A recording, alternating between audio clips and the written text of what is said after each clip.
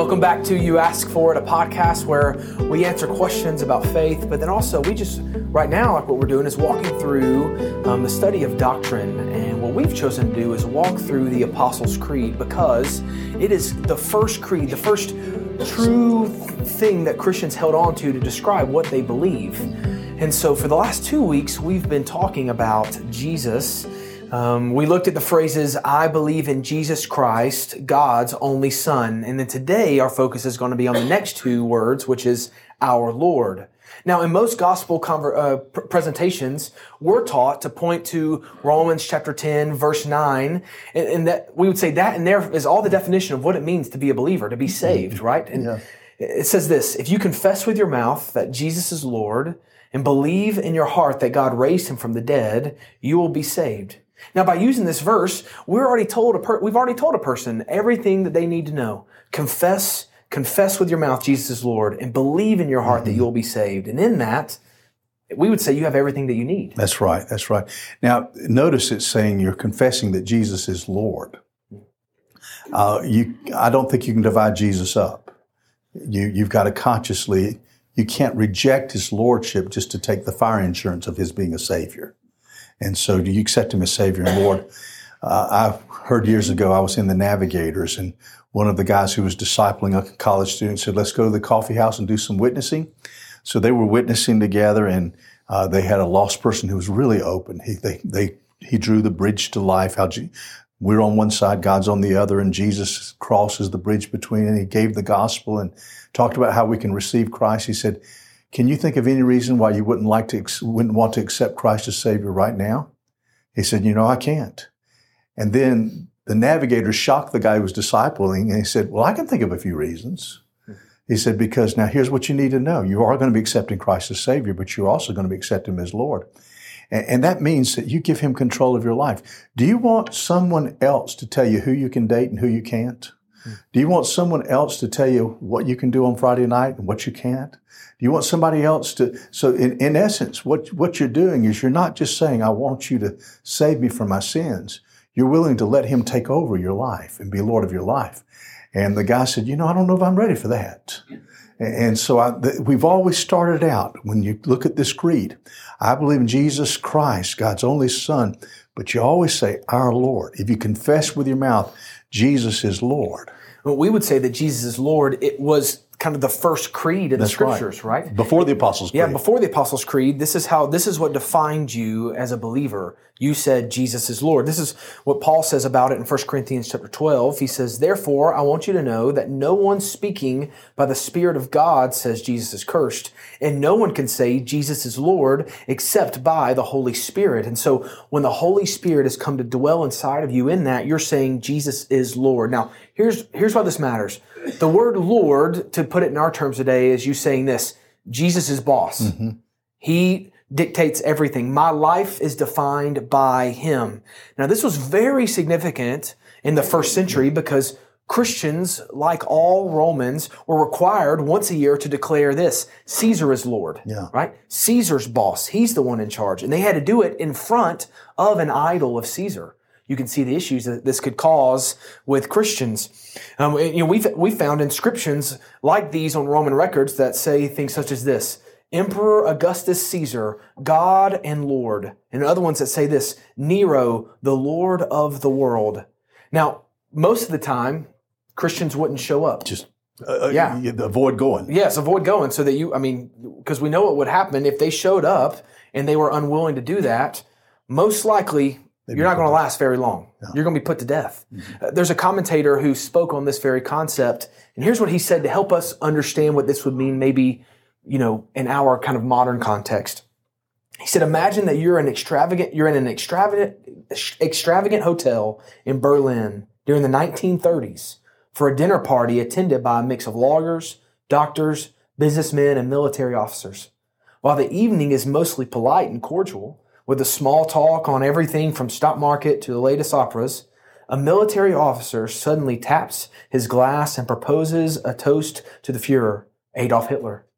Then, as everyone stands and raises their glasses, you, being the committed Christian you are, interrupt and propose an alternative toast.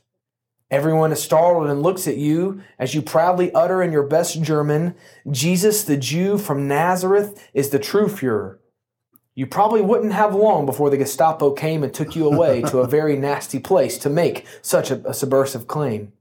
Listen what he says. He says, Nero did not have Christians thrown to the lions because they said, Jesus is Lord of my heart, right? But because they're saying this, Jesus is ultimate Lord and Caesar is not. That's right. That is why they ended up having the trouble that they had. And that's what the significance of this. And what we're going to do now is just go through the New Testament and show you how consistently through the New Testament you'll find the Lordship of Christ. Paul, one of my favorite passages in Philippians 2, he says, at the name of Jesus, every knee will bow in heaven and on earth and under the earth, and every tongue will confess that Jesus is Lord. There's that phrase again. Jesus is Lord to the glory of God the Father. In Romans 14:9, Paul is talking about why Jesus died. He said this, Christ died and returned to life for this, that he might be Lord over both the dead and the living. You have Peter who declares the same thing in Acts 2:36. He says, therefore, as he's speaking at Pentecost, right, sharing the gospel, therefore let all of the house of Israel know with certainty that God has made this Jesus, whom you crucified, both Lord and Messiah. Lord. Savior and boss, right? Savior Right. and the one who is over all things. And then we see Thomas's confession. Yeah. In John 20, verse 27, it says, then he said to Thomas, put your finger here and look at my hands. This is Jesus speaking. Reach out your hand and put it into my side. Don't be faithless, but believe. And then Thomas says this. He says, my Lord and my God, right? Yeah. You are the one who is over all. And here he is calling Jesus Lord. Absolutely. And then finally you come to James, the half-brother of Jesus. Now think about how significant this is. Let me read the verse and tell you why it's significant. James 2 verse 1, he says, my brothers and sisters, do not show favoritism as you hold on to the faith in our glorious Lord Jesus Christ. Now here's why this matters. I have a younger brother. Yeah, Taylor. Taylor, yes. Ain't no way I'm calling my younger brother Lord unless he is the Lord, right? Unless he is the one who is over all things. Now, you wouldn't mind if Taylor called you Lord. Absolutely. I mean, that makes more sense. No. But here's the thing. If James, the half-brother of Jesus, who knew Jesus probably better than anybody else, is sitting here calling him Lord, then Jesus is Lord. Yeah, amen. And so you see from Scripture how important this is, that we are acknowledging the fact that Jesus Christ is nothing less than the Lord of our lives. He's our King. But I tell you what we've done. Now, this was not understood in Bible times, but I think we'd understand it today. Are y'all as fascinated as I am by now King Charles and Camilla and William and Kate and you know, all of that? And of course, Queen Elizabeth, who reigned longer than anyone else has ever reigned. I've had the privilege of going over to the UK and spending time in many houses. A lot of people had a picture when I was there, a picture of the Queen on the wall. And when she had her anniversaries, they buy a plate, you know, with the anniversary that was commemorated, and they listened to her Christmas address every year, and so the people of Britain loved the Queen, but the Queen really had no power, because in Britain what they have today is a constitutional monarchy. She's only a beloved symbol. Nobody wakes up in Britain and they think before they start during the day, what does the Queen want me to do? Will this please the Queen? No, she's just someone to remember on holidays. She's just someone whose picture you put on the wall. You call her Queen, but she has no power. And I think that's the way a lot of people are treating Jesus. They're basically saying, you know, I've got a picture on this wall. Oh, there's my picture of Jesus. And, oh, I love his holidays. Christmas is coming up. Isn't it wonderful to celebrate his birth? But majority of people don't wake up, even if they call themselves Christians, don't wake up in the morning and say, now, what would Jesus want me to do today? Will this be pleasing to Jesus? But that's what it means to have Jesus as Lord of your life. Even the abortion issue that we've just been working through, it may have been what turned the tide in the elections, that so many people wanted to protect the right to take the life of their baby. You hear people say constantly, don't tell me what to do with my body. Isn't that exactly what's happening in the abortion debate now? No one can tell me what to do with my body. Of course, they're forgetting that there's a baby inside too. There's two people involved. But here's the deal. If you understand the lordship of Christ, you recognize that's not your body. In fact, look what it says in 1 Corinthians 6, verse 19. Don't you know that your body is a temple of the Holy Spirit who is in you, whom you have from God? You're not your own. You were bought at a price. So glorify God with your body. So in essence, what we come to when we're Christians, and this is what we declare when we say our statement of faith, I believe in Jesus Christ, the Son of God, our Lord. We're saying we have decided that He is the King of our lives. He owns everything. He has the final word on anything in our lives. So we're declaring that He is Lord and nobody else. And I don't know many people have a struggle with that because we do want to be the ones in charge. But I would argue that Jesus being Lord brings great relief to our lives. Yeah. In Luke 9, starting in verse 23, it says this, Then Jesus said to them all, if anyone wants to follow after me, let him deny himself, take up his cross daily and follow me. For whoever wants to save his life will lose it, but whoever loses his life because of me will save it. This is what the scriptures teach us, is that when Christ is the one who is made Lord, it means that when we die, we actually live. That's when you start living. Yes. We can do we can do everything we can to try to, we can be as healthy as we want to be. We can do everything we want to try to preserve our life on our own. But if we're the ones who are Lord of our life, death is just the only thing that comes for us. Yeah. But when Christ is the one who is made Lord and we believe in Him and our life becomes hidden in Him, then true life is found. You see, the battle inside of us stops when we decide to start trusting Jesus. I heard somebody say Christianity is the only place where you surrender and win. I give my life to Jesus, I just won. And I remember how miserable I was when I was wrestling with totally committing my life to the Lord Jesus. That's a hard place to be, is when you're in that tug of war. There's a release that comes. Now, I'm going to chase down a couple of rabbits on this issue because I'm tried to state something as carefully as I could. I talked about you can't reject His lordship. You can't hold on to sin and say, I want fire insurance.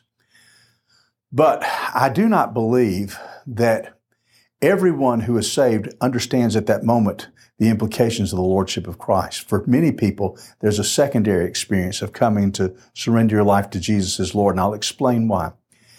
For instance, when children are saved, I believe a child, when they're young, can have a sense of sin, and you can talk to them about Jesus being the one who died and can forgive their sins, and they can accept Jesus as Savior.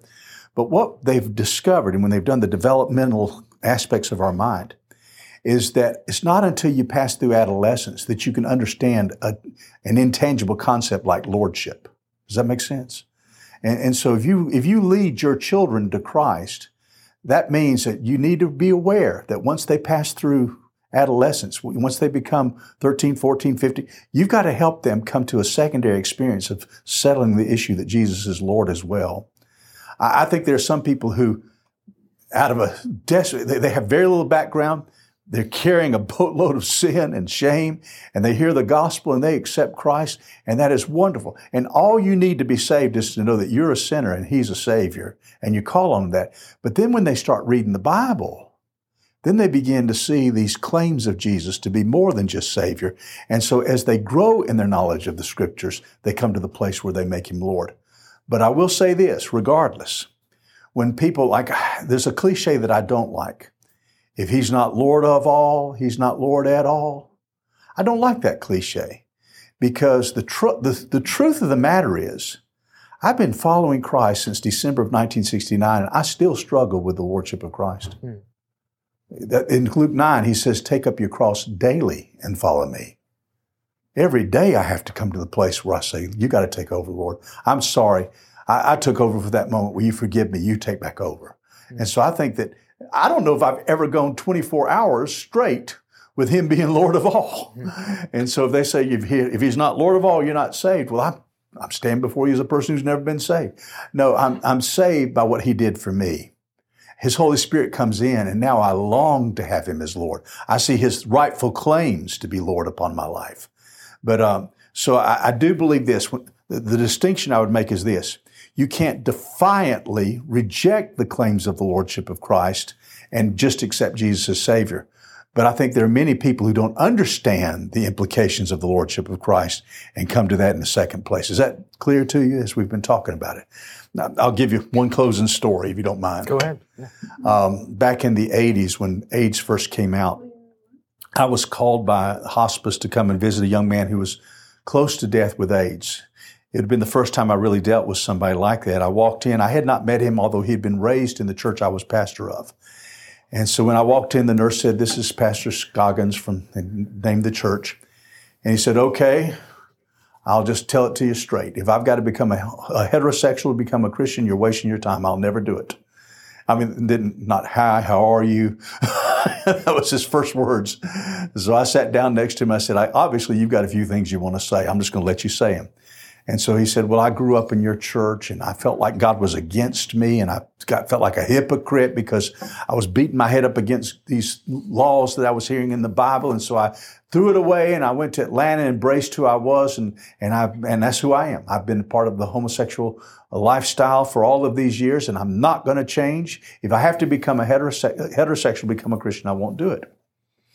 Well, I looked at him and said, "Well, if you don't mind, can I share with you a few things you might have gotten wrong? First of all, I want you to know God was never against you. He was for you. He loved you so much. He sent His Son to die for your sins. I can't even explain how much He loves you. But the second thing you need to know is this. You said you beat your head up against His laws and you got tired of the hypocrisy. You got to understand, those laws were given to you by a Father. I no longer see the do's and don'ts of the Bible as cold rules and regulations. I see them as the Heavenly Father sharing His heart with us. And every time He says, "Don't do that," He's saying, "Don't hurt yourself." And every time He says, "Do that," He says, "That's the way to happiness." And if you hadn't beat your head against God's laws, you wouldn't be where you are right now. And then I said, "But one more thing I've got to tell you, because listen, I can't change this thing. I just deliver it." I said, "You can't come to God on your terms. You come to God on His terms, and His terms are repentance and faith. You can't hold on to your homosexuality and accept Jesus. You're going to have to be willing to let that go." And I said, "I don't want to be here to pressure you. So when you're ready to let that go, you call me." That was a Tuesday. On Saturday, he called me and said, "I'm ready to come to God on His terms." And he accepted Christ as his Savior, and he died the next Tuesday. And it was actually a moot point because he never left the bed. He was that far along with the AIDS. But that defines, you can't, I think you can understand the Lordship of Christ later, but you can't defiantly reject the Lordship of Christ and become a Christian either. So I hope that's clear. Yeah, absolutely. Absolutely. I hope this has been a helpful discussion for you. I know it's one that I feel like oftentimes we wrestle with on how do we define this rightly. Thank you for joining us again this week for You Asked For It. We'll be back again in a couple of weeks as we'll continue to work through the Apostles' Creed together.